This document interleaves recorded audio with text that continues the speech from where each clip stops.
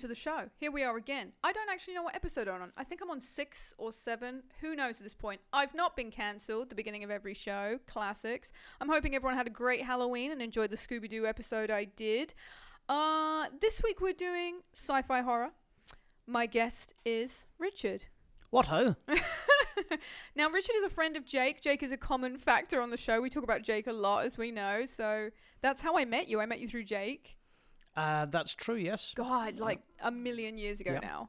How long ago was that? 2008, I think? No, earlier than that. It would have been probably 2003, 2004. Jesus. Yes, because I was living at the Vale.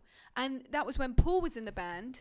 And then, you joined the band. Because Ollie didn't last long in the band. Yeah. Yeah, so it would have been rather. Anyway, we've known each other for a long time. And that's fabulous. We are here to talk about sci-fi horror, as I said. But before we begin, it is time to introduce the podcast gang. Val is here. She's asleep on the couch. She's not being massively... My wire, she's not being massively loud. The Giggly Wiggly is here. It is in the domain if she wishes to play with it. That could happen. The real Akumas are here. And Papa Kuma is here. So yay. Hello, podcast gang. How are you all? Everyone's here. Fantastic. And you've listened to one episode. What is going on with my wire? It's annoying me terribly. I can't be comfortable, audio listeners. In the beginning of every show, because you listened to the one with Jake, didn't you? Yeah. We do sweet treats. Right. You know what sweet treats is, right? No. Okay. So I like to theme a sweet treat for you as a guest. Okay.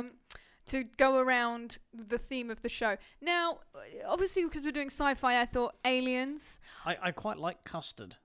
Okay, no, I didn't do that. Right. I messaged your brother and I messaged Jake and I said, I don't know what snackage you like. I actually didn't know this. And all I barely see you. You know, we've not... Wine. I quite like wine as a snack. Oh, you're going to urinate out of your eye areas. So...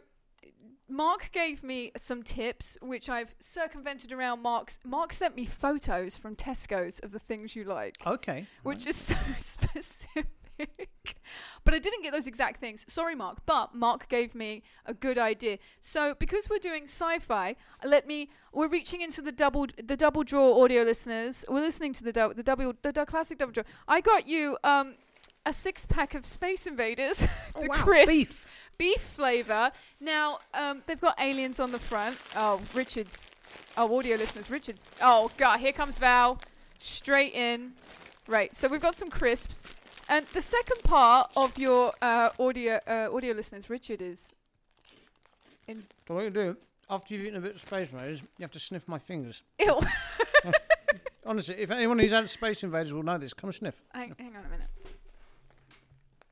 Oh my God, it smells like those roast beef Monster Munch. And the second part was, oh my God, because Jake recommended this. I got you a tiny wine. Audio listeners, I got Richard a very small personal, I assume it is, bottle of Blossom Hill. I don't know anything about wine. I got you a red because apparently that goes with beef. That's perfect. See how I've done this?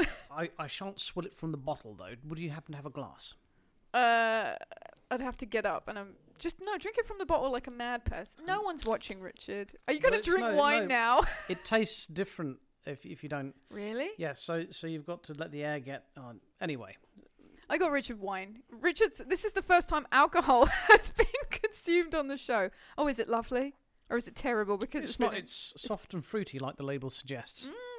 Well, I'm glad you like. This is today's sweet treats. Look, beef and red wine. Apparently, you're just drinking wine from that small bottle right now. It's so funny. You have to really suck on it because it's quite a tiny neck.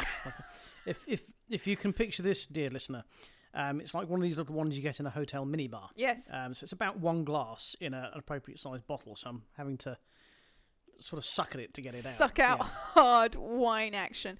This is the first time booze has ever been consumed on the show. Well, it is my first time. Oh my God. So yeah, beef Space Invaders. Your brother sent me pictures of let's see how well your brothers knows you. He sent me the Sensations Thai sweet chili.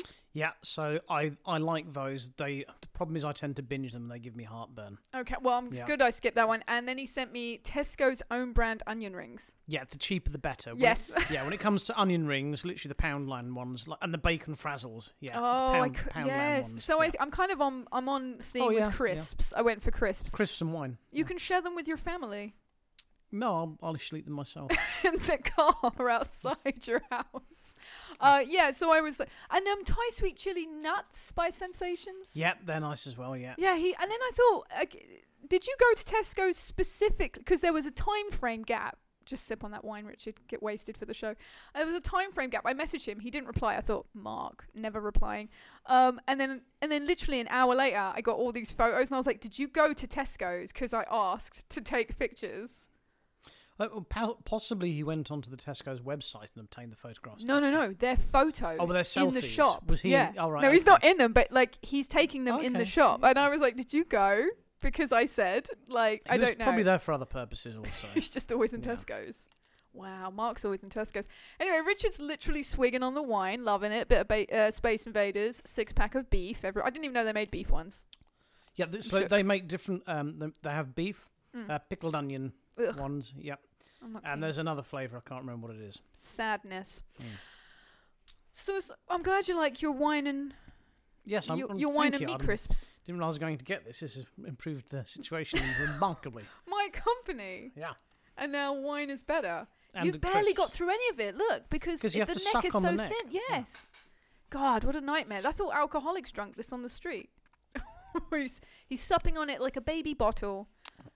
You can get wine in a can. Which we looked at when I was in the store, but it was only rosé, which I don't know if anyone likes, and white wine, which was sparkling. Sadly, I can't drink white wine. There was an incident in 1999 where I drank white wine, and I've got a terrible fear of heights. Okay. But after drinking this white wine, I scaled 2 stories to climb in through my girlfriend's balcony, and then was sick on her floor. Since then, I've not consumed white wine, I'm afraid. Well, I'm glad I went with red. I thought the can would be really depressing. Can you imagine drinking wine out of a can? I couldn't imagine drinking it from this tiny receptacle, so... No. But here we are, we're doing this. Yeah. Now, Richard has joined me in the past on my YouTube channel where we spoke about the Wrath of Khan. Star Trek, yep. We did speak about... you're a simp for Star Trek. Do you want to plug your Star Trek thing that you do? Yes, so I'm a weekly panel member on Let's Talk Trek, which is Sunday's... only fan Trek show, which you can find on YouTube, Facebook, etc. And we talk about Star Trek every week, and we have good fun doing it. God, I still love Data. I do love him. And people go, no, he's rubbish compared to Spock. And I'm like, no, they're 2 separate people. Do you know what I mean? You can't compare the two. Why do people always compare them two? Am I missing something? Well, Data was brought in to fill the void created by him. So the whole point about Spock was that he was going to learn about his humanity from the superior humans on the ship. Data's kind of doing the same thing, and it teaches you more about your own humanity when you try and teach someone else. I mean, you've got this. You've taught people how to do things before. I'm by no means an accomplished musician, but I learn more about the guitar whenever I sit down and show someone else how to play something. Yeah. I like Data. I think everyone should stop dragging him. He's my favourite character. Everyone's like, Picard, and I'm like, whatever. But yeah, Richard's a Star Trek guy. He's been on my show before, so we're not virgins on this ride. But I think I tell you what I am a virgin on, and that's how we're going to segue into the first segment of the show. I had, up until recently, never seen Predator. Right. We're talking about the first with Arnold Schwarzenegger. I've watched the first one and the second one. Right. I, low-key... discovered that I'm in love and sexually attracted to Predator. So he was played by Kevin. Hot. Yeah, he's played by a really cool guy called Kevin Peter Hall, who was an accomplished martial artist and also. Predator doesn't do kung fu. No, but if you look at the way that the Predator moves and everything, that was all done about. You can see there's certain Bunkai Kata moves in the way that he's moving his body around. Kevin Peter Hall's absolutely superb. He played the Predator in the second movie as well. The LA one. But you can see him in the first Predator film. He's the pilot at the end that rescues them. Get to the chopper. I can't do that. I'm never going to do that again. Ew. That was so gross. Can you do it? Get to the chopper. So much better than mine.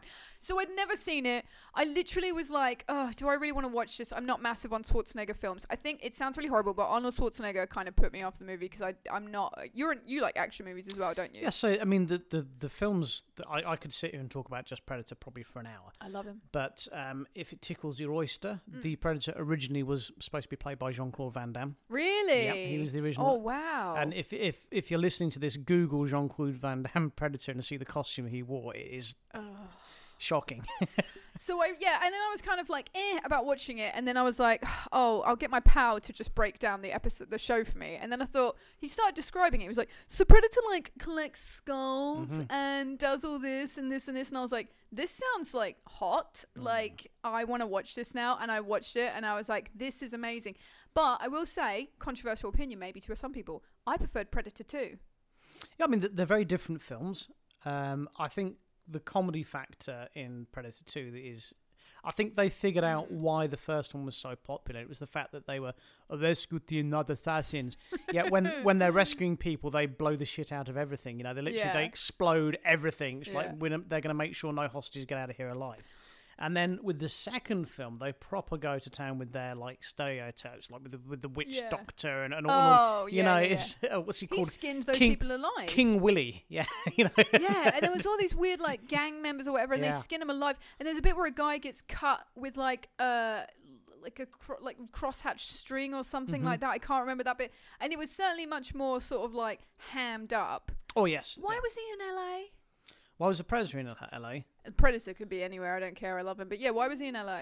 Well, I can't remember. I'm terrible. According to the story, it's because it was an unusual heat wave. Because the Predator's so it's during a heat wave, so he came out of the jungle and decided to go into the concrete jungle instead. Yeah, I mean, it reminded me of like the Friday the 13th franchise, where they kind of were like, oh, what can we do? It's the same kind of schlocky storyline. I've got to put the character somewhere else to give it like a different sort of ambience and like perimeter for him to fight in. Absolutely. And they put Jason in Manhattan, for God's sake. So when I was like, he's in LA, I wasn't surprised. There was a thing about doing that around that time frame of 80s to sort of long out the franchise, if you will. And then Predator, they did Prey. So following Predator 2, yep, we then had Alien versus Predator, which is... We'll get to that later because I hated it, but carry on. And then following Alien versus Predator, we had Alien versus Predator Requiem, which was an awful movie, awful time, awful. And then following that, we had Robert Rodriguez's one, which is Predators. Didn't see that one. Didn't watch it. Couldn't be bothered. That's really good. That's got Adrian Brody in it. That's really cool. No, is he in it? And, okay. Who's the... Wait, no. I've seen clips of it. Yes, and I wondered why he was in that, because he done The Pianist, for God's sake. Yep. So an epic, serious movie. And Lawrence Fishburne as well. He's in it as well. God. So it's pretty cool. Why did he go over to do that?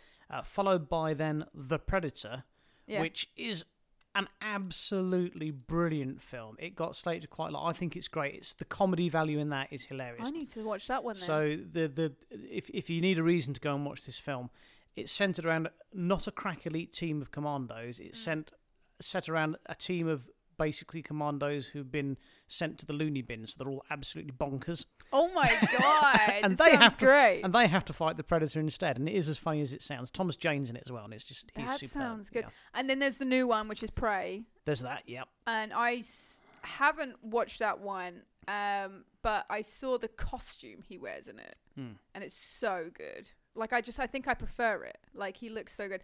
I just love Predator in general. I love a man who has a hobby. And Predator does have a hobby. He cleans and collects skulls. I like the fact that he doesn't kill people unless they're armed. Yeah. Like, they have morals. Do you know what I mean? Yeah. And that's a thing which is interesting that they gave, because they like to hunt, don't they? That's the theory. They enjoy the chase. And then he talks. Predator talks in the second one. I think there's a very thin line between, are they actually honourable, or they're just not killing you because you're no fun. I think it's because they're no fun. I think the Predator's all about the fun. Yeah. And if you're not carrying a sharp stick, then he doesn't care. Yeah. There's that bit where the kid has the plastic gun in the second one, and they're like, it's not real, and then they're like, whatever, do you know what I mean? We're not going to kill him. Want some candy? And then in his helmet it goes, want some candy, like, or some, like, they translate it or they can try and think. And then, yeah, he talks at the end of the Predator 2 film. Oh, and everyone goes, you sure are one ugly.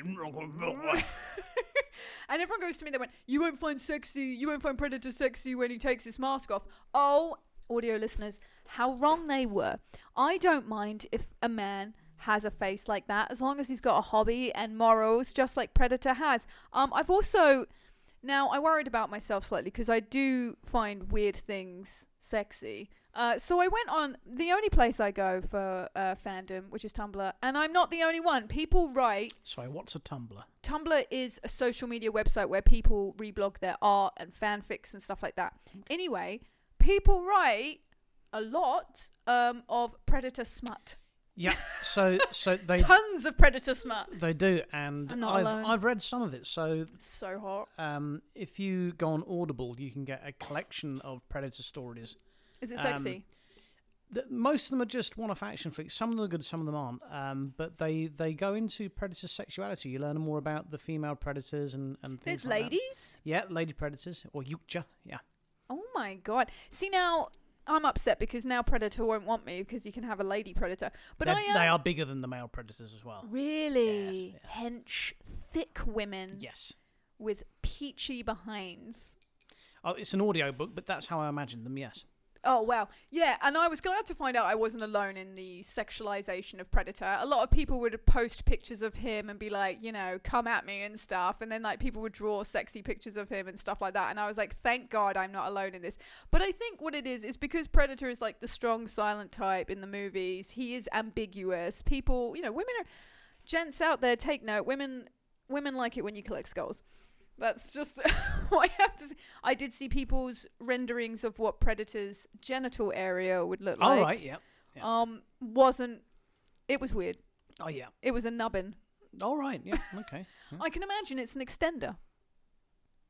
I can honestly say it's inside the body. I've not given that any thought.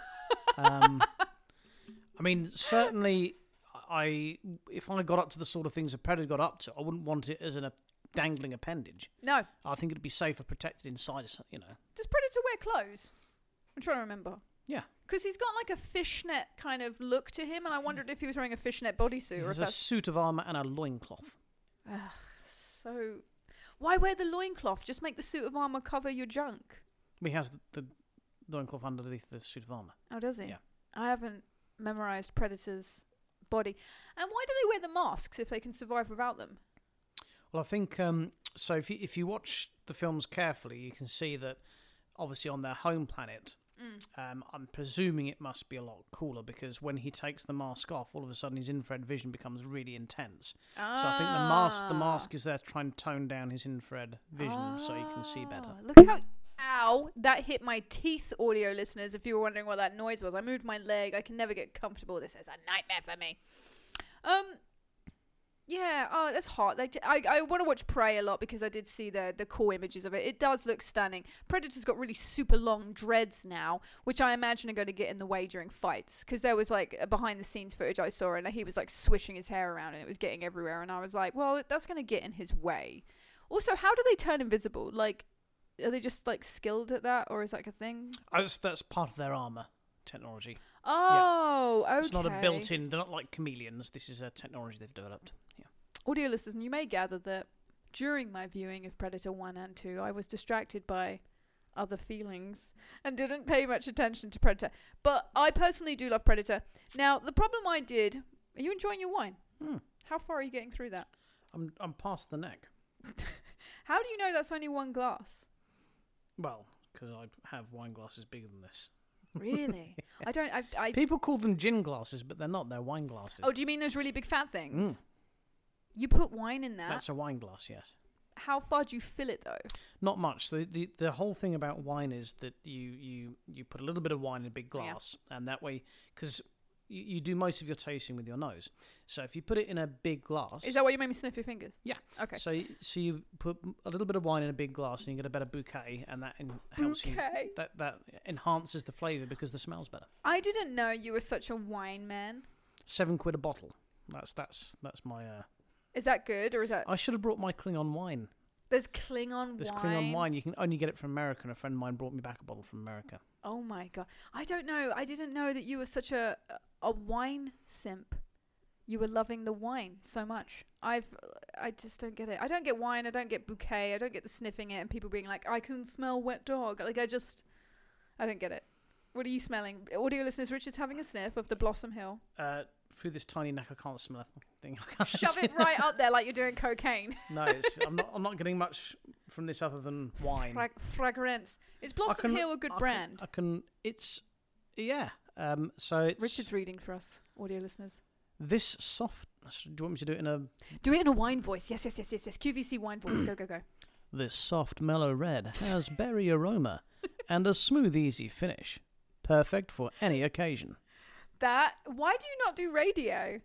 I was reading a book today at the RSPCA and someone said I should do radio. I was like, my voice is terrible. You've got a perfect radio voice. I can do it like with the Tiger King if you prefer. Oh my god. Yeah, do it. This soft, mellow red is a smooth and cozy finish. Perfect for any occasion except that Carol Baskin. Are you still obsessed with the Tiger King? Do you remember when you did that video and you CGI'd your face? I did it with your husband. Onto your body. Yeah. Oh. Everyone kept saying, "Wow, you look so much like the Tiger King." It was a CGI effect. It wasn't, I don't look like the Tiger King. What was it called? Gay Zoo. Yeah, I did it. Okay. It was Electric Six. Gonna take you to a gay zoo. That was it. That was it. Yeah. I remember that. Check it out on YouTube, kids. It's good fun. Yes, Richard Ashby's YouTube channel is. I show my friends your YouTube channel sometimes. Why? Because the videos you make are low-key bonkers. They are. The video, my favourite one to show people is, I think the song's Home Again. And you're doing it and yes, you've... I'm swimming. Oh, God. Audio listeners, Richard delightfully works from home. Sometimes you have free time. And he has a green screen. And I can imagine you make him on your lunch break, I think. Yeah. And there's a video where you're singing a very lovely song about when you were at university. I remember you told me about the story. Yeah. But you did it in goggles. Yes. Swimming. Yes. And I don't get why, because the song's got nothing to do with that. Yeah, but it was aesthetically pleasing. Yeah. Okay. And then we made a Christmas video. We did, yes. Oh my God. And then you did some... There's just a lot. There's a lot with the green screen. There's a lot of randomness there. Yeah. There was a video where I think we were playing Here Comes Your Man by the Pixies. Yes. And you like superimpose it into a Victorian playhouse. Yes. Like, yes. Oh my God. Yeah, so sometimes I just show my pals your videos and they're like, what is this? And the Gay Zoo one is a popular one. Yeah. And also it boosts your analytics and your views and stuff like that. I didn't... You haven't... So analytics and views, I didn't know you could... Yeah. So you can see how many people watch your things? Yeah. Oh, okay. Wait, cool. You don't know how many people watch your videos? No, it's just on... Yeah, look. Oh, audio listeners, I'm getting my phone up right now to help Richard. So I've got YouTube. Hang on. Yeah, you watch your videos. Oh, it wants me to schedule an update. I won't, audio listeners. I don't believe in updating my phone because I'm very lazy. And it always changes things, and I don't want that. We're both Googling Richard's channel right now. So I'm on my channel now. Oh, yeah, okay. Yeah, look. Somebody that I used to know has got 100 views. 100 people? What? My goodness me. Hang on a minute. Our Christmas video, only 82. Oh, sad times. Here Comes Your Man, that one we did, 103. Where's the swimming one? Hang on a minute. Gay Zoo got 81 views, but my cover of somebody that I used to know got 100. Yeah. Well done. Wow. Message in a Bottle, only 14, Richard. You got up with the game with that one. Good Lord. 33. Do you know what's really funny? Your Star Trek ones aren't as high as your just homemade fun videos. I'm desperately trying to find the one where he swims underwater. I know it's here somewhere. Here we go. Nothing Ever Happens. You filmed yourself on a tropical beach. 65 views. Popcorn and Fireworks, which was a music video I was in. 134 views. 134? Yeah. Blitzkrieg Bop we did is about... We used to be in a band, audio listeners, called Hunktron, 103. Where is this one where you're underwater? Home Again, 93 views. I'm genuinely... quite stunned that many people take this time to watch my... I didn't know you had... This is... It's your analytics. Yeah, I didn't know you could see all this. Also, I'd like to point out, Richard used to do I'm going to say it wrong, so I'm just going to say a form of kung fu, and he can correct me in a minute. He did a video where, unfortunately, you got a kick to the head, wasn't it? I got knocked unconscious, yes. And he did that, and then in the video on YouTube, please go and watch it, he superimposes the Street Fighter knockout scene. That video, 56 views, it deserves way more. Only 56 views. It deserves so many more. If you want to watch me be knocked, so what Rachel's alluding to is I did Kyokushin full contact bare knuckle karate. Yes. Which is not as harsh as it sounds, although this video might change your mind about that. But it's good fun. I'd recommend anyone to take it up. It's good, healthy exercise. Your Radiohead cover of High and Dry, where you've superimposed a space helmet onto your head, I'm not exaggerating, 120 views. Wow. Yeah. That's actually one of the better ones I've done, actually. That's pretty good. Go up the game, though, because my band's music videos are on like 1,000. But, I mean, that's like... I'm going out of my way and advertising and stuff like that. And seeing as you don't advertise your videos, there are people out there who are watching it. You can get onto your YouTube's analytics because you'd have to log into your channel and you can see how long people have viewed it for, what countries they viewed it in. I appreciate. I probably won't though. Oh, I do. Yeah, well, I'm just like that. But we're trying to, according to my YouTube, which I didn't know. I have 20 subscribers, so if you are one of my subscribers, thank you. That's really sweet. To be fair, I can't believe that the KO video has got less views. That's the best one. I show people that all the time, just the way you done it. Finish him, and you audio listeners, you see the actual hit to the face. It is quite a nasty one. You go down like a sack, my friend. Yes, I didn't pass go or collect £200. I went straight to the mat. Let's we're just circumventing horror sci-fi. So we're supposed to be talking about horror sci-fi. Aliens versus Predators. I'm going to tell you this. The first one, I didn't watch Requiem. The first one sucked, and that's why I didn't watch Requiem, everyone. What the hell was going on? The slime budget on that film was outrageous. So much slime. 2, the bit where he awakens the alien to lay the egg. He just steps on a pavement slab or whatever. So stupid. So boring. Number 3, they took Predator's guns, didn't they? And that's why Predator wanted his guns back. I don't think you were paying attention. Yeah, I was, because they find those hieroglyphic-y things, and there's pictures, and then they get the guns out of that thing, don't they? The box. Yeah. And then it's sad. And then the alien lays loads of eggs, and it was gross to watch. Do you remember when the alien's like pooping out the eggs? Have you seen the Alien films? Oh yes, I have. So this is alluding to the other bit that you wanted me to talk about, which is the Thing, because there's a lot of there's a lot of sociological and a lot of filmography comparisons and nods from the Thing and the first Alien film. So, for example, I know you witnessed the first Thing film, which is the 1953 one. Oh, yes, audio listeners. Richard sent me a link literally 3 days ago, and I watched it straight away. As soon as I saw it come up in black and white, I was stoked. Number 1, what's it called? The Thing from... It's called The Thing from Another World, yeah. Okay, right.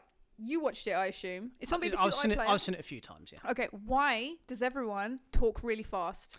Okay, so this is one of the things I love about it, and you'll have noticed as well they trip over each other's lines. Yes, and that was the thing. I didn't know if it was meant to be a joke or satire or something. So back then, film was really expensive. Yeah, you couldn't do like 100 takes. Oh, is that why? That's why. Yeah, they had to get all the dialogue in. Yeah. They only had a certain amount of film. Yeah. So when they and I was watching it, I was thinking, what's going on? Well, no, I was thinking actually it makes it feel a bit more real. Well, that's what I thought because they're all it's the same premise as The Thing. Everyone, obviously, scientists out in the Antarctic, and discovering alien species. They're trapped inside their little cabin. They're all trying to like figure out what's going on. But when they talk, if you say something now. Like just whatever you want to say. Hey there, Scotty. I agree completely. Yeah. Okay, great. And that's how the whole film is. So it's just pretty talking like that. So that's the first Thing film. It's based on a short novella called Who Goes There, and it's on iPlayer at the moment. You can watch it now. It's great. If you watch the opening sequence where it has the Thing, the effect is done by melting a carrier bag over a stencil, which they copied for the 1982 one with Kurt Russell. Oh, that's excellent. They used the same technique to get it. Yeah. It was a short film. I think it's only about 86 minutes. I think it was when I looked into it, and I was like, oh, it's quite quick. I love how they don't 100% disregard the women's opinions, because there's only 2 women. So this is the other really interesting thing. They respected them. Really interesting thing about the the Thing franchise and the Alien franchise, because the second Thing film, the Kurt Russell one that we all know, that was in development since 1976. It wasn't going to get made. No. But Alien did so well. They made the Thing. Now, a lot of people forget what made Alien so successful was it had a leading lady, and the Weaver Lady. The Weaver Lady, and for the first time, I think, certainly in my admittedly limited cinematographic history, at no point did she have to identify as a woman. She didn't have a breakdown. But that's what they used to do. If you had a leading lady in a film, at some point... She's crying at a bedroom vanity. Exactly. Yeah. She had to cry so everyone could remember she was still a woman. Or there has to be a romantic line. Yeah, there has to be something. So considering that they only made the Thing because Alien did so well, and then they made a film with no women in it. Also as well, she's very unsexualized. Because she's mainly in her jumpsuit in Alien. Until the end, yeah. I mean, but Sigourney Weaver. I mean, Sigourney Weaver is very attractive. But yes, she's very athletic. Yes, yeah. And I found that with Aliens, or we just call it Alien 2 to not get confusing. The women are very masculine and unsexualized as well. And again, so this was something they did very well, nodding to the success of the first film. At no point did any of the female characters have to remind you that they were women and break down and do whatever, you know. I found the I don't mean to sound derogatory, but it is the best way to describe her in Aliens. The butcher lady with the crew cut. Rodriguez. She was hot, yeah. I was attracted to her. But the women in the 1950s Thing... with the pointy tits, yeah. Yep. Yeah, she was respected. They didn't completely diminish her. She didn't have a breakdown. She did a lot of administrative procedures, I noticed, which I know sounds sexist now, but back then, to be fair, that's where women were. But she held her own, and I was like surprised because I've watched a lot of I am a big fan of the golden age of Hollywood. I love the old movies, and I thought as soon as I saw that woman, I'm like, oh, they'll be making her run for coffee. But no, they don't diminish her at all, and that's very nice. Again, it's what surprised me about the 1982 one, that there wasn't a single female character in it. It's a sausage fest up there in the Iceland. I wonder if that was deliberate. I wonder if they thought, the only purpose of having a woman in here is going to for her to be the woman that has to be saved. So they decided not to do that. Yeah. So. I know. I mean, The Thing is an amazing film aesthetically. It broke so many boundaries. And the effects still hold up today. For effects, that was its boundary breaking. And I will say, when we watched the 50s one, was it made in the 50s? I'm assuming it was. Yeah. For what seemed like a very low budget movie, it's practically just set in 1 or 2 rooms. That alien didn't look bad for the time. He was I liked how they keep him in the shadows for most of it. You don't really see him, do you? It's nice. I thought the sound effect for him was actually quite scary, the roar. Yeah. And they sampled that and they used that for the same roar for the Thing, the 1982 one. Oh, that's such a great story. Yeah. I got sad when he kept killing the goddamn dogs. Stop doing that. It was so depressing. And then there's also, and it made me think with the dogs, because so the alien in the original Thing, the 50s Thing, he sucks the blood out of creatures in order to survive. And they have huskies, obviously, because they're out in the Antarctic, and he sucks the blood out of some huskies and things like that. And I thought that was an interesting, the thing I clocked onto, because obviously the dogs in the Thing later in the 80s, they all get weird and possessed, don't they? Because the aliens attack them. So I was like, oh, is that a nod to it when they made it later? And I think it's a theme that goes through, and they do various nods here and there. I mean, excuse me, the wine's repeating on me. Now, one of the things, because you've watched Aliens. Yep. Now, one of the most kind of tense, exciting scenes in Aliens is when they've got the motion detectors to sense the aliens. What we're doing in the 1953 film of The Thing Goes Here, they all had Geiger counters. Yes. Literally, they lifted the idea from the 1953 Thing film. So, audio listeners, they have this a Geiger counter that beeps, and there's a scene where they try and set the alien on fire, isn't it? And they use it so that they know as soon as it gets close to the door, they can throw the gasoline or whatever it was. Literally where they got the idea from the motion sensor in Aliens. Only time they treat the woman like a woman is in that scene. Because they give her a mattress and stand her in the corner, right? They go, stand there. And then they kind of get on with it, don't they? That scene was it's like, okay, this monster's going to come through the door. We're going to set it on fire. Please hold this highly flammable mattress and stand back yourself into a corner where there's no escape. And they're literally in a building. They choose the room with all the fabric in it, all the beds and curtains, because they used the bedroom. And it wasn't the best planned thing. And it eventually figures out that it just jumps through the window and it's in snow and it can be fine and survive. But that was the only time she was a woman. They just push her in a corner with a mattress over her.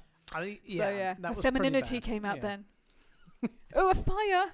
She did all right. She put herself out because I think... Say there, Scotty, if it attacks us, why don't you get your girlfriend to bake it a cake? Oh, my God.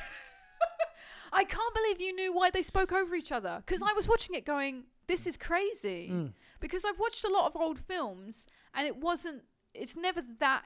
It's fast, but it's never that rushed. But obviously, that was very budgeted. That movie ties to the budget. The quicker you'll fight, and they do trip over each other's lines a lot. Yeah. But it makes it very entertaining watch. I think it makes it realistic. Yeah, because they're like fervid and they're panicking and they're rushed and they're trying to problem solve. And as I said, for a short film, it was fantastic. There's funny parts where you got to just laugh at the way they're all talking, and then.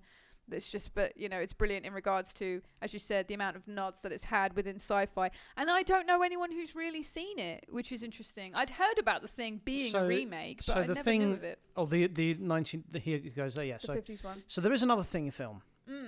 The 2011 one with an actor I'm a big fan of, Joel Edgerton. Okay. And the ginger guy from Game of Thrones. Yeah. What's his name? It doesn't matter, I can't remember. Yeah, Joffrey was my favourite on Game of Thrones, everyone. But the big ginger bearded one's in it. And the most recent Thing film, I have to say, is instantly forgettable. Is that the Netflix one? It was on Netflix. I don't know what it's on, but it's instantly forgettable. I wouldn't Never saw it. No. One of the things, I guess, if you recently watched The Thing... Yes. So you'll know Ennio Morricone does the score for it. The guy, and literally the opening music. Oh yeah. It's just absolutely superb. It's all the way through. They do the music quite well in the new film. Other than that, in the one you haven't seen. So don't bother watching it unless you just want to hear the score because it was great. Yeah, I just YouTube the score. I think The Thing has got The Thing is in a strange way. The Thing has the same essence as Planet of the Apes. It's got that foreboding isolation to it where obviously Charlton Heston doesn't know where he is. He's essentially lost.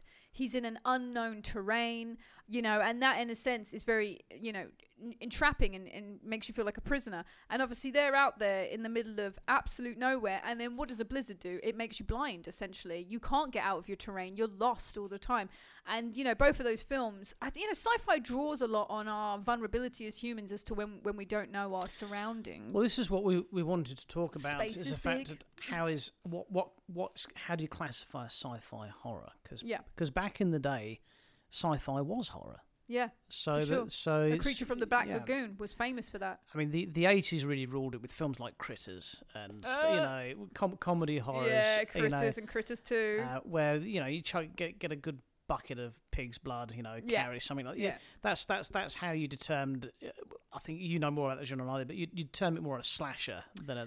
Yeah, slasher was definitely in the 80s. Yeah, that was huge. But in terms of sci-fi horror, I mean, you really do. For me personally, touching on what you were saying, it has to be psychologically. It has to get to you. That's the horror. Yep. So if you watch like Jupiter 5 with Harvey Keitel and Charlton Heston, sexy with Hector the robot, that is genuinely quite a scary film. Do you know what? There was a crossover of robots as well coming into slasher films in the 80s. They did a film called Chopping Mall where they had AI robots act as security guards.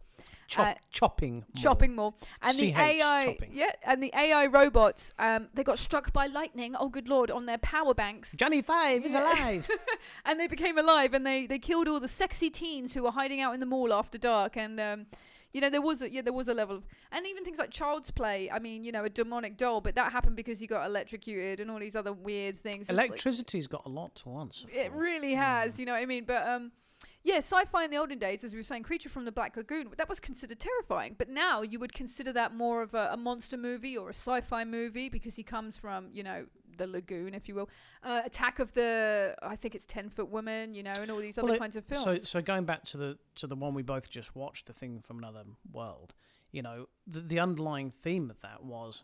and the big reveal was when they said, hey, Scotty, everyone farm round and we see what sort of shape this thing is. And as soon as there's a circle, that's when the orchestra came in, the terror started, because, oh my God, it's a flying saucer. UFO, it's because pronounced. in the 50s, a flying saucer was a genuine thing that people were scared of. Yeah. They thought existed, and Audio listeners, it's a fabulous scene. So basically, they go out into the snow and the ice, and they find like a little fin poking out from what is probably a frozen lake, and so they can all see it underneath. And yeah, all the explorers they stand together on the edges, and it makes the shape of a UFO, as one likes to pronounce it. as soon as it's a circle, they know it must be a saucer, and therefore evil. Flip out. UFOs, they flip out. But then you have to remember as well, society also viewed the X-Files as quite terrifying in the 90s, when people would find that scary and not let their kids watch it. So there was an element there, again, of sci-fi being, interspliced with the idea of horror and chill. And, I remember as a kid, not being allowed to always watch X-Files when I was really young in the 90s. Obviously, you're a little bit older, so you'd have been maybe an early teenager, but I was like child. And yeah, we weren't always allowed to watch X-Files because some of it was deemed scary, and as sci-fi horror has always had its place, and as I said, there's still like elements of it now that exist, as I said, things like Chopping Mall in the 80s, but it kind of really has died out now, and I do feel like the genres have sort of solidified themselves as themselves. We don't have anything like Alien or Aliens now, which is classed I think there was one film for me that changed it, and that was Tremors. Because Tremors... with Kevin Bacon. Yes. Oh, yes, and Starship Troopers. Do you remember in the 90s there was all these ones? Yeah, Starship, but Tremors in particular. Yes. Tremors was the first one that was a sci-fi horror. Yeah. But that was also so obviously entertainment and a comedy as well. Oh, it's very schlock. And I think after that, that was the breakaway from it being horror to just sci-fi or creature feature, And that was the thing, as well, because then you started to get, as I was saying, things like Starship Troopers, which was very gory at points, but not horror at all. It wasn't horror; it was funny, and it was very creature feature, as you said, and lots the aliens. Of nudity. Oh, Denise. Same-sex showers. Denise Richards. I'm signing up to that regiment. Yeah. Yeah, she's on that. I remember watching that, thinking she was hot as a kid, and I was like, once again, I think I'm a bit gay. Casper Van Dien. Oh, yeah. Do you remember the promotional? And then Mars Attacks, you had things like that. Oh, this sort of goodness, comedy sci-fi. I've never seen it. You haven't seen it? I've never seen Mars Attacks. And everyone gets really annoyed at me because I've never seen it. But yeah, I think the 90s really kind of like cut the two away from each other and had this comedy, schlock, Eight-Legged Freaks, films like this I'm thinking I haven't seen Eight-Legged Freaks. Neither have I. But it was another example of that 90s. I'm really terrified of spiders. So don't watch that one then. That 90s sort of like, we're going to take... Arachnophobia. That was a massive... Spielberg, yeah, huge. Massive film. And it scared the bejesus out of me. But I wouldn't class it as sci-fi horror. Because No. Tremors had broken the thing for that. So. I love Kevin Bacon. Kevin Bacon, he dances. Footloose. That's right. Goose. I've not seen. No, no one's seen Footloose. No. I like to watch Kevin Bacon sell me mobile phone data plans. Yes, me too. Yes, it's satisfying, isn't it? To be fair, audio listeners, just a shout out to Kevin Bacon, because people make fun of him now for selling mobile phone data plans. He's actually done a string of really good horror films, which have gone under the radar, very low budget. He just recently released one called They Them, and it's fantastic. And there's another one, I think it's called The Way We Were or something like that. It's about him living in a possessed house in Wales. I forget the name. Please go Google it. It will come up. It's about a house in Wales that's possessed. And shout out to Kevin Bacon. People are really not realising that he's making some quality films right now, and he's moved into horror, and it's fantastic. And They Them... Does he dance in any of them? Yeah. They Them is brutal. It's brutal. They go to a Pray Away the Gay reform camp. And he's the camp leader, camp counselor. And he's like, hey, gang, I don't mind what pronoun you use. We're all here to get better. Like, thumbs up. And everyone's like, okay. And then this one person's like, I'm not a boy or a girl. And he's like, hey, thanks for bringing that up. And then you basically find out later that he absolutely hates everyone who's gay or not straight and is doing bad things. That'll be why he became the camp leader of Pray Away the Gay, I presume. Because he wants to take him down. It's a brilliant film. It's fantastic. And I'm really sad that it's not had any kind of UK promo. But I think you would probably quite enjoy it, actually. It's very funny. It sounds like my sort of film. Yeah, it's just the way he's like, when the guy's like, I'm a they, them pronoun. He's like, it's okay, buddy. Slaps him on the back. Then literally an hour later, he's like, I'm going to shoot you in the face. And it's like so intensely different. It's nuts. And they've got all these like... really straight macho people who work on the camp team. And they're like, if you don't shoot this thing, I'm going to make you shoot a dog. And it's like, you got to get the gay out of you. It's nuts. And the sad thing is those places exist in America, which is crazy to think that people do stuff like this. But okay, everyone's weird. Everyone don't disrespect Kevin Bacon. I love him dearly. Sifting over Aliens vs. Predator because it was a nightmare. We're both going to talk about a film that we both love. I'm so glad you saw it because I thought about it this morning. I was like, I need to message you to see if you've seen this. But The Faculty. Yeah, so I must have seen purely just for the soundtrack of The Offspring. It's a mental film. It's got. When was it made? 96, 97. I'm not entirely certain. You got an Alexa? No. Josh, hang on a minute. Hey Google, when was The Faculty made? We're gonna ask it. In the United Kingdom. 99. I was close. Hey Google, stop. 9th of April 1999. Now, Josh Hartnett, who is the main protagonist in this movie, shot this movie at the same time as he was filming Halloween H20, which is a nice horror sort of thing. Everyone, if you haven't seen the new Halloween movies, the critics are saying it's terrible. It's actually not that bad. Just put a shout out to that in there. But Josh Hartnett's not in it. Josh Hartnett's hot. Elijah Wood is in this when he was good looking. I like Elijah Wood, but he's aged terribly. The Faculty's... it's got a great ensemble. So it's got a 90s hit list teen cast. For me, why I watched it so many times, it was one of the first films to get a DVD release. Wow. Yeah, and my brother bought it for like £100 or whatever on DVD. What? Are you kidding? Yeah, it was the big DVDs when they first came out were it wasn't even HD. What? They cost a fortune. No 4K. We had it on DVD, so we'd watch it loads and really enjoy it. It's fantastic. Oh God, this movie. Now, audio listeners, I'm sure most of you know the premise of The Faculty, but in case you haven't, Richard, would you like to break down what happens in The Faculty, or shall I? I'm probably not best suited to be talking about faculties at the moment. Shade. Teachers. No one likes teachers at the moment round here.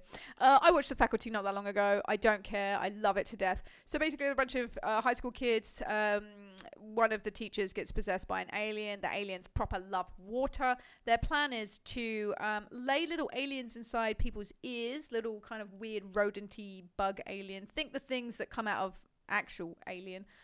They put them in people's ears, and then everyone proper reforms, don't they? They straighten up and they fly right.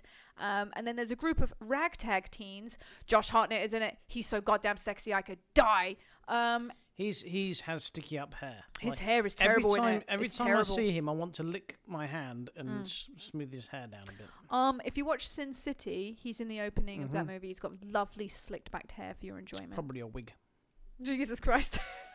Do you know what? He actually hated his haircut because they made him cut his hair like that for Halloween, and he was very angry about it, and he kept trying to put a hat on, and they wouldn't let him, and there's a lot of hat controversy based around these two movies. And so the ragtag teens figure out that if they inhale this caffeine drug that one of the kids was selling, because he's a drug dealer. Tick, yes. Yeah, that it kills the aliens.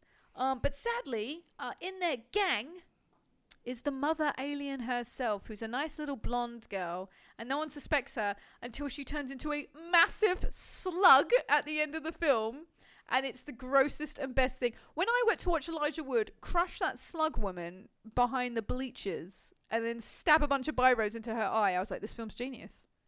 It's so good. It's again, though, it's too late to be classed as a horror. For me, it's not a horror. It's just, The Thing was a horror. Yes, because it's just gory, and The Faculty is very ungory. It's the same. It's the same niche that Tremors fell into, that Starship Troopers fell into. It's a bit of fun. It really is. I enjoy how everyone gets sexy when they're possessed by the alien thing. People get better looking. You right looking at my dog? Yeah. I thought your dog was dead, but it is. No, she's snoring. Oh, she's had a long day doing absolutely nothing. She does nothing with her days. The most excitement I think your dog has asthma. Richard, why do you not like my flat-faced dogs that I buy? I don't dislike it. I just think it's got You asthma. didn't like my pug for the same reason. This is the same dog? No, they're two separate brands. All right, okay. What makes this? Her brand is French Bulldog. It looks the same as the last one, but not as Diego old. didn't have pointy ears. He also had a penis. Yes, and she has nips. Yeah. She's got tons of nips. She's Yeah. got so many nips, it's unreal. Yeah, she's got pointy ears. Diego had little tiny bear ears. Yeah, they both got the same Face. asthma. Yeah, the Yeah. same brachycephalic.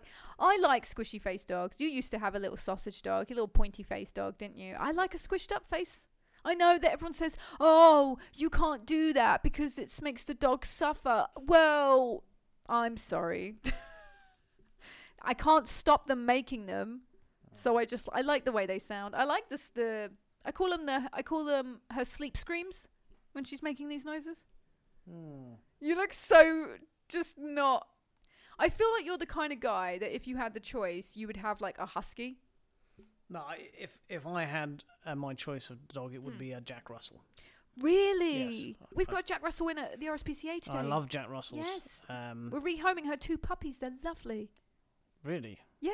Oh no! Don't tell me that. There's No, change the subject. There's 2 boys. Change it. Change the subject. Little boys. Change the subject. Wait, are there a boy and a girl? Or are they both boys?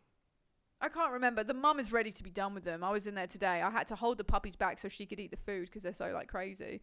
I was just like, Jesus Christ. I was like, oh no, I'll go in with the puppies. I'm happy to play with the puppies. Oh, they're gorgeous. I love the mum. She seems tired. She's worn out. She doesn't want to be a mother anymore.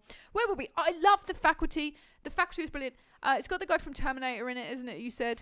I can't remember his name. It's No. really bugging me. It's not Neil Patrick or Patrick. I don't know. But yeah. I think that the element of horror that would come from, say, a film like She's Just Breathing, Richard's so perturbed by Val's snoring. I think the element in the faculty that could be classed as horror, because it is classed in the sci-fi horror genre, is obviously things like when they are out in the rain and they absorb all the water and they've got all like like tentacles coming out of them. They look very horrific. Obviously, she morphs into a massive slug bug thing. People could class that as terrifying, and that could be like scary for some people to watch. But obviously, overall, like you were saying, it was made around the time of Tremors, Eight-Legged Freaks, Starship Troopers, where there was this massive divide in, horror and sci-fi basically went down one or two paths. Yeah, the public became desensitized to a certain extent and became better educated to a certain extent. So things that were freaky didn't seem that impossible anymore. That's the thing. Yeah, when you watch the old sci-fis, you just think like, wow, people were passing out in the cinemas and terrified. But I think it was more the psychological value because because they had limited budget, limited effects, limited money they could spend on the creature. You did most of the painting in your mind with your imagination, and that's always going to be much more terrifying than anything you can see on the screen. So. And that was the thing with the 50s, the 1950s thing that I watched, is I loved how he was always in the shadows. He was outside. You didn't really see him. I think you got about 4 minutes of footage in nothing. the whole film. Yeah. And then what's really interesting about it is if you watch again, I will reference it, say The Creature from the Black Lagoon, you see him all the time and he becomes kind of goofy. There's lots of like memes about him now, which is just, a reference to probably how people felt about him, in the 50s. It's our version now of kind of mockery. But, when you watch the 1950s thing, because they use the ambiguity, because you don't see him, there is that fear that he's always in the shadows, he's kind of like that movie Deliverance. Do you remember? Oh yeah, but you never see him for ages. But terrifying. But again, you've got the first Alien film. I think the total screen time is only about 10 minutes. You actually get to see the monster. And it's mainly all at the end. Probably less than that. Her cat, Jonesy, lived for ages. Yeah. So she got forgive my ignorance. Aliens, the second one. Yeah. She's been asleep for 50 years. Yeah. They bring her cat to her. Yeah, the cat was in the pod with her. Oh, okay, great. Yeah. I couldn't remember because it's been... No, the cat wasn't just hanging around in space. for 50 eating space dust. I was like... Because she's in the hospital bed and then they're like, someone's here to see you. And she's like, Jonesy. And I'm like, oh, the cat's there. And then I went... And I sat there like literally last week going, did the cat get in the pod? Was the cat there? The cat was in the pod. And then I was like, well, the cat's got to have been there because otherwise that's a really old cat. I wouldn't have let the cat in with me. What's your cat's name? Boo. You'd have let Boo in. No. Why? Boo's lovely. Because she's old and she should be dead by now. The cat is a burden. How old is she? 19. I was going to say, you've had Boo for as long as I've known you. I have to lift her up now so she can get onto things. Don't. But if you loved her, you do love her because you lift her up.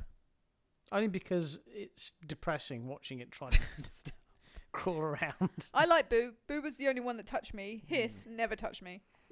No, Hiss is gone. Hiss went blind, bless her. Yeah. Yeah. Hiss was the anti-social one. She liked me quite a lot. She was the fat cat. She liked me. I like Boo. Is once Boo gone, are you not going to get any more pets? No, so it's... Not about those Jack Russell puppies that I've got right now. You need to stop talking about Jack Russell puppies. Do you want to see some pictures of them? No. I'm going to post them to you. No. They're on my Facebook. I've already posted pictures of them. I scroll past pictures of dogs and stuff. Oh. I'm still not over my last dog. I will be one day, but not Dash. yet. He was a ledge. He was a little guard dog, wasn't he? He's an incredible dog. He was a good egg. Are you not going to get anything else because the kids might want something? No, I mean we got them a fish and it died. So Jesus Christ. Yeah. So bleak. So depressing. Yeah, I mean, where were we going?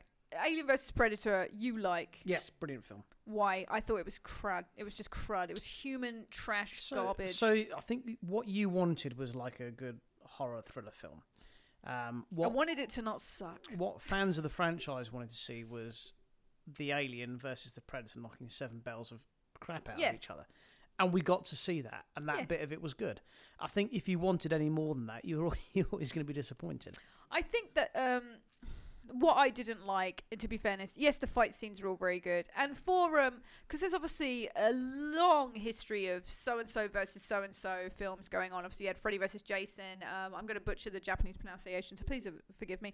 Sudoku versus Sayako, which was the Japanese version of The Ring and The Grudge Girl going at each other. This is not a new, innovative idea. This has happened in cinema before. I think Godzilla versus Kong. Yeah, Godzilla versus Kong. Literally was about to but say again, that. But again, the same thing. I mean, I love Godzilla versus Kong. It was a bad film.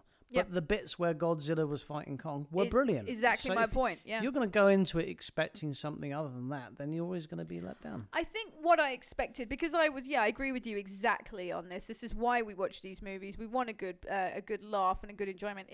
I think because in the beginning of the movie, the bits I was, watching it, I'm not invested in anyone. I'm not invested in the storyline. The storyline is so stupid at points.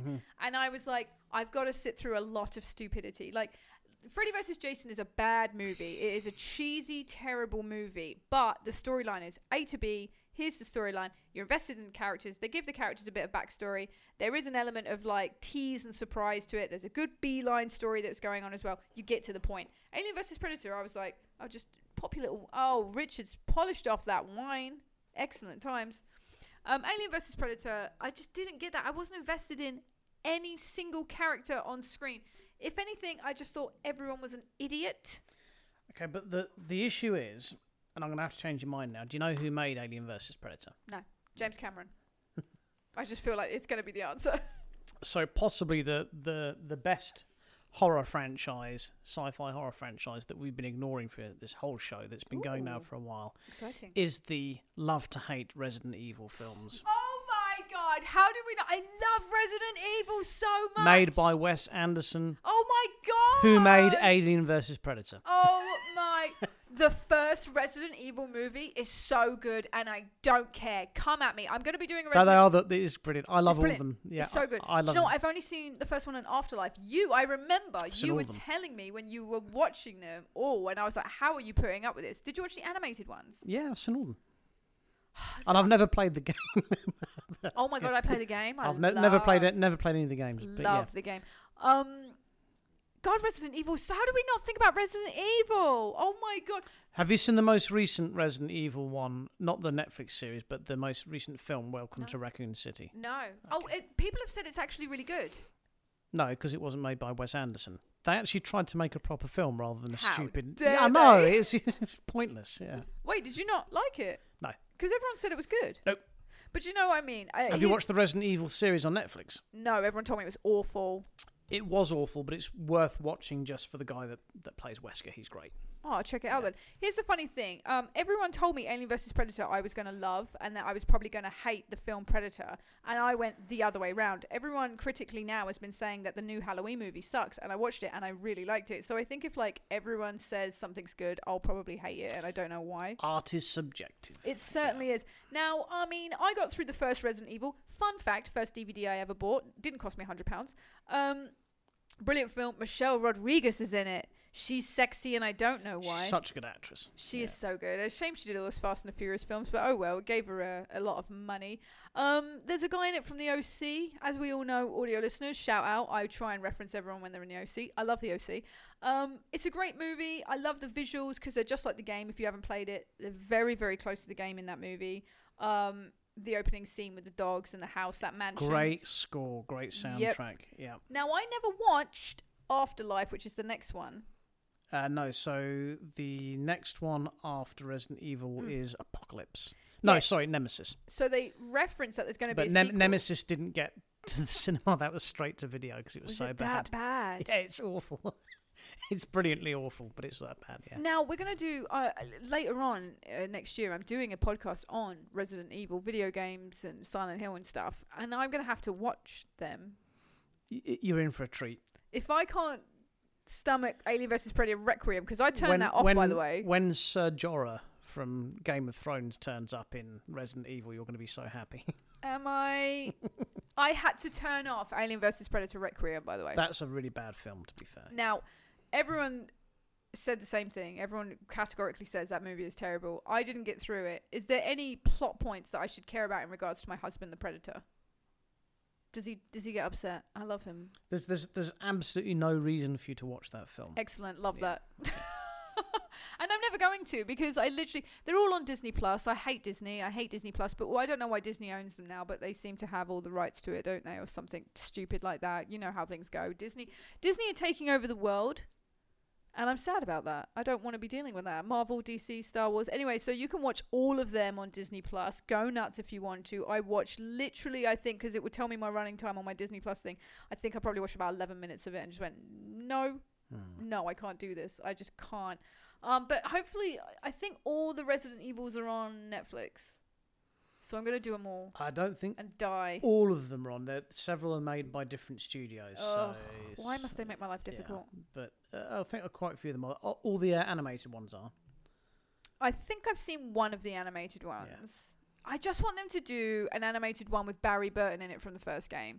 And you haven't played it, so you don't know the reference. But Barry Burton is the most incompetent member of the STARS team ever to have existed. He shouldn't have his job. There's a scene where there's a load of blood on the floor, and he goes up to him and goes, "What is this? Blood?" And it's like, yeah, Barry, what do you think it's going to be? And that's just the essence of Barry Burton. But, oh, God, I can't believe we didn't talk about Resident Evil. It's so good. It's so enjoyable. And I can't believe that you've seen every single film, but you've never played the game. Worse than that, I think I've told you the wrong director. Okay. Are you looking it up? Yeah, so it's Paul W.S. Anderson, not Wes Anderson. Who's Wes Anderson? He's the one who made the. We could do no, because it was Paul W.S. Anderson who did the Resident Evil films, and he also did the Alien vs. Predator. Wes Anderson made the Royal Tenenbaums, the Life Aquatic, and the. I was just about to say, oh God, I like Wes Anderson films, but they're brilliant. I could do a whole hour talking about them. Yeah. Wait, the Royal Tenenbaums, the Life Aquatic. The Hotel Budapest. Oh, that the was the other Hotel Budapest. See, I haven't seen that honestly, one. I was watching that film and I thought I'd taken the drug. Really? Yeah. God, I remember the Royal Tenenbaums coming out when I was like in high school, and everyone was like, "Oh, it's such a trippy movie," and it really isn't compared to his later works. Not it's at all. actually quite calm. I loved I do love the aesthetic of those movies, and they are very, very. I love. They're a taste, aren't they? You have to have the taste for it. The Hotel Budapest. Bobsleigh chase is possibly the greatest piece of cinematography I've ever seen. It's just amazing. I think I have. But it's not horror. We're digressing, but it doesn't matter because it's passionate. And I never knew you liked those movies. Oh, they're amazing! Yeah, they are so. The Life Aquatic is in my top 5 films. That's of all one with time. Bill Murray in it, isn't it? It's anything with Bill Murray. What is it they're trying to chase? They're trying to capture something, aren't they? I haven't seen it in... It's a shark. That's it. Yeah. Yes, I haven't seen it in the most longest time. And I feel like Wes Anderson films are like really miserable but brightly coloured. It's the best way to describe it. Like everyone seems really morose, but at the same time really positive. It's really hard. I just like it because they're unique. They're very unique. And in a way that I like, not in a way that sucks. Yeah, which is important. They have a very direct taste of them. And this is the thing as well. It actually kind of circumvents perfectly into a point. Now, I love Predator. I think we've established that Predator was baller. It was great. He had development. He had a personality. You're invested in the alien race that is the Predators. They have this sort of like lineage and history to them and all this other kind of stuff that makes them interesting. You're invested in him as, you know, the villain, and then the protagonists, obviously you become invested in them because of the way, you know, the villain is portrayed. And I get it, but Alien and Aliens is way more popular in pop culture, is way more prevalent, is way more like hyped up in people's heads. I think that's for two reasons. But I don't get why. That's my point. I don't get why everyone simps so hard for Alien, because at some points, I'm going to say it, everyone, hold on to your socks if you're wearing them.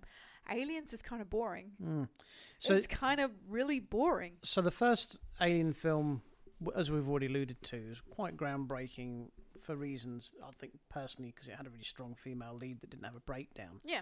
But the second thing was the creature, the alien, designed by designed by H. Geiger. So that and that's basically what made them make the second one, because the aesthetic of the creature was so popular they wanted to use that again. Yeah. So the second film, by today's standards, it's a bit dull. But you've got to remember, when it came out, nothing like that had been done before. Yeah, I understand. I completely see, especially because, like, as you said, the visual effects on the alien itself are very sort of striking when you see them at the end of the first film, and you know, and the concept of the face hugger and it bursting out the stomach. These are huge moments in pop culture, and I do get their place there, and I do get why they're relevant and things like that. Anything groundbreaking has a certain level of relevancy and things like that, you know, within pop culture, and they'll forever be referenced. It's like, you know, people always cite that scene in Carrie when they pour the blood over her, but it's really not that relevant in horror. But it's just that at the time it hadn't been seen before. So that's the thing. But now, in this current day and age, people still simp for Aliens. So I'm like, are you simping for it because of nostalgia or because you genuinely like it? Because if I'm watching it now, the Alien films are boring, brah. I mean, a classic kind of thing is how well do films stand up? The 1982, The Thing, that stands up now. Oh, hell yes, quality. I watched it this morning, kind of off and on while I was working. I had it on the dogs in the cage, it's still so gory. It stands the test of time remarkably well. I still think that the second Aliens film does stand the test of time pretty well, and not as well as The Thing, though. Just because an all-out action film now does look so much better. I think it doesn't. I think, is it The Thing where his head's getting pulled off and there's all the stringy bits? My favourite bit is where the head drops off and then grows legs and runs away. Yes! Oh, I can send you. There was this TV show called Masters of Horror, and they did horror shorts. And there's one, it's only an hour long. I'll have to ping you a link if I find it. It's called Pro-Life. Same thing happens, but it's from a lady giving birth to a crab baby. And it grows legs and scurries around and kills people. It's really brilliant. I can't get enough of it. But yeah, The Thing holds up. The Thing has got a great storyline. Again, you're invested in characters. You're going along for the struggle. You're in the goddamn tundra. Everything's a nightmare. But you know, and that's the thing. Like, Aliens has this huge pop culture thing. People simp for it, and I do wonder now. Like, are they simping simply because of nostalgia about the film, or seeing it as a childhood or in their childhood or something like that? Because the movie itself, as in Sigourney Weaver's character, is very developed. It's very good. But everyone else in Alien and Aliens and the millions of other ones that came out, it just seems like a lot of just background, you know, sort of like fodder. And the movies are very... I know it's meant to be slow-paced, but I really kind of wasn't invested in anyone enough to really care when the film. Have you watched Alien Resurrection yet? No. Okay. No, I have. Sorry. Tell a lie. But we're talking like when it came out and I don't remember it. Okay, so Alien Resurrections... That stood the test of time pretty well. Maybe I'll give that one a chance. I don't want to like drag an entire franchise because, as I said, it's huge. So I mean, I'm more than willing to try. But also in Alien Resurrection, Ron Perlman's in it. How funny you say that, because Yeah. Ron Perlman's in Pro-Life, that short Oh, is film. he? Oh, wow. God, I love audio listeners. I love Ron Perlman. He's a sexy man. I He's don't amazing. like him. I don't like him in Sons of Anarchy, but like, Isn't he great as Hellboy? He's just brilliant. yes. Yeah. Who directed that? No. Guillermo del Toro. I was going to say Argento. Then I was like, Jesus Christ, he didn't do that. He did Suspiria. Oh yes, Argento. Guillermo del Toro did Hellboy, didn't he? Which is a very strange Both. choice. I thought both of them, the Hellboy ones he did, were quite good. I also like Pacific Rim, which Ron Perlman's in as well. So yeah. I love Ron Perlman. Also, if you want to go old school, Ron Perlman did a string of really crappy horror films as well to enjoy. I feel like every actor did that. I was talking about this not that long ago on a different podcast where we talked about Norman Reedus's... yes. Scud. As in stud. Yeah, terrible horror movies he did leading up to his groundbreaking point where, Where he obviously played Scud. Scud and... In Blade 2, was it? Yeah, Blade 2. He did a bunch of really cruddy horror films as well. Like he did The Messenger, he was in Cigarette Burns, and I love it when you get to see actors in their early years. Ron Perlman did, I'm gonna probably get this wrong, but he did The Stand by Stephen King as well. He's a copper. I've only seen the recent remake of The Stand, which was okay. I like a good Stephen King. For me, Stephen King's hit and miss. Really? Yeah. One of probably the book I've reread the most ever was Stephen King's It. But some of his books I've read, and I'm like, oh, that was a throwaway. That was a bit of rubbish. Trash. Yeah. We have 2 episodes on this podcast currently about Stephen King from 2 separate co-hosts who both loved Stephen King. Now, coming in the new year, I'm getting both these co-hosts together to have a rivalry showdown episode about Stephen King. Or does one like and one not like? Or? No. Lovely friends of mine, and one of them works with me, and he came up to me and went, I listened to your Stephen King podcast, I know more kind of attitude. Oh, okay. And I was like, oh, come on, let's talk about it. And then we just sort of have devised this who knows more about Stephen King rivalry thing. It's going to be a blast, and I'm looking forward to it ever so much. So all your listeners look forward to that. Here's a little tidbit for you. Hit me up. Stephen King once wrote a musical. What the hell? Oh my God, if neither of them listen to this and one of them knows that. There, yeah. What was the... What? I'm just going to leave that there. That's it. Audio listeners, if any of you are Pete or Paul, please do some research into that and bring that up in the next episode, because do you know what? I know that Pete is a listener every week, so I know that right now you're hearing my voice and you're going to go Google that. And if you have that one up on Paul and Paul's not listening to this, well, then that shows not only who's the biggest Stephen King fan, but who's it didn't get made. The bigger fan of the show. Could you imagine Stephen King doing a goddamn musical? I would pay every cent in my bank to watch that. What am I doing? Okay. Time. I'm time checking, audio listeners. Val's been very quiet this evening, which has been lovely for us, but very sad for you, my lovely audio listeners. Dead? No, she's moved. She's alive. Look, she's got her paw. She's looking at you. If you got those crisps out, she'd go. See, she's moving. She'd go nuts. What are you doing? Richard's moving. Oh, look at her face the minute you grab those crisps, audio listeners. Here she comes.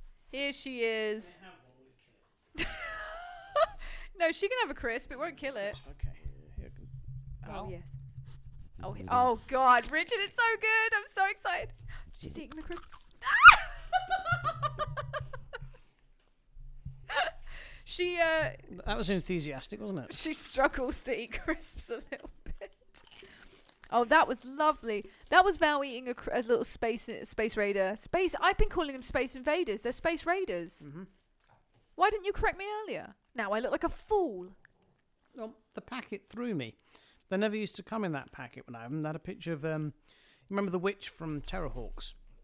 Was that on the packet? Yeah, I used to have the witch from Terrorhawks on the packet, but yeah. Audio listeners, Val is up and jippity because Richard has got crisps. No, Val, down. Push her down if she's jumping up. Only one. Val, there's too much salt in there for you, darling. You can only have one. Go and die in the corner. You'll put on weight, Val. Don't you know that salt bloats you out? Look at her nips. She's got hundreds of them. I can't find a bikini for her at all. It's a nightmare. Audio listeners, Richard's checked out of the show. He's just staring into my dog's eyes, eating some crisps. And while he's doing that, I'm going to round everything up so well. As I say every week, thank you so much for listening. And also secondary, please do go and follow us on all of our social medias. We are at UK Film Review on Facebook. Let's talk Trek on a Sunday. Oh, yep. Sorry. Thank you, Richard. So Let's Talk Trek. You're on Facebook as well with that, aren't you? Yes. And is that your platform? What does it go out on? Just The Riker's Beard. on just Facebook? Yeah. Okay, there we It's go. on YouTube. Riker's Beard, Trekkie's Guide to the Galaxy, Let's Talk Trek. There we go. And we are at Facebook at UK Film Review. We are at Instagram at UK Film Review. We are the UK Film Review podcast on Spotify. Please do give us a follow. Please do give us a heart on Spotify. Do you want to sniff these fingers? No, I'm alright. Please give us some like and comment. It takes a second out of your day, but it means the goddamn world to us. So we're always really grateful for any support you're showing. Richard's finished those crisps and his wine this evening. It's been an event for him. And also, as I say as well every week, please do go over to ukfilmreview.co.uk if you wish for us to discuss any products or film reviews or film festivals that you are currently doing, and we are offering sponsorship on these podcasts. So please feel free to go over there and pop us an email. And we also have the UK Film Review Film Festival. It's yearly and it's happening soon. So that's coming up. So keep an eye on the social medias for all of that interesting information to do with that. I've already seen some of the little clips that our big boss man Chris has put out, and it's all looking very interesting and very exciting for some of the titles that are coming out. And thank you for joining us. It is November now for you guys. This is going out in November, as I said. As I said, please do give us a like, a subscribe, a follow, a comment, anything you want. All the feedback is welcome. It takes a second for you, as I said, but means the world to us. And we're really trying to up and come this podcast as much as we can. So, as always, thank you to the real Akumas, Papa Kuma, Giggly Wiggly, and Val, the podcast gang that we know about. Thank you so much to my co-host Richard for coming on. Look after yourselves and each other. Okay. You literally have done the outro better than me, and now I'm just going to quit and die. And as always, I haven't got cancelled, so hopefully I'll see you next month. Thank you so much, everyone, and stay safe.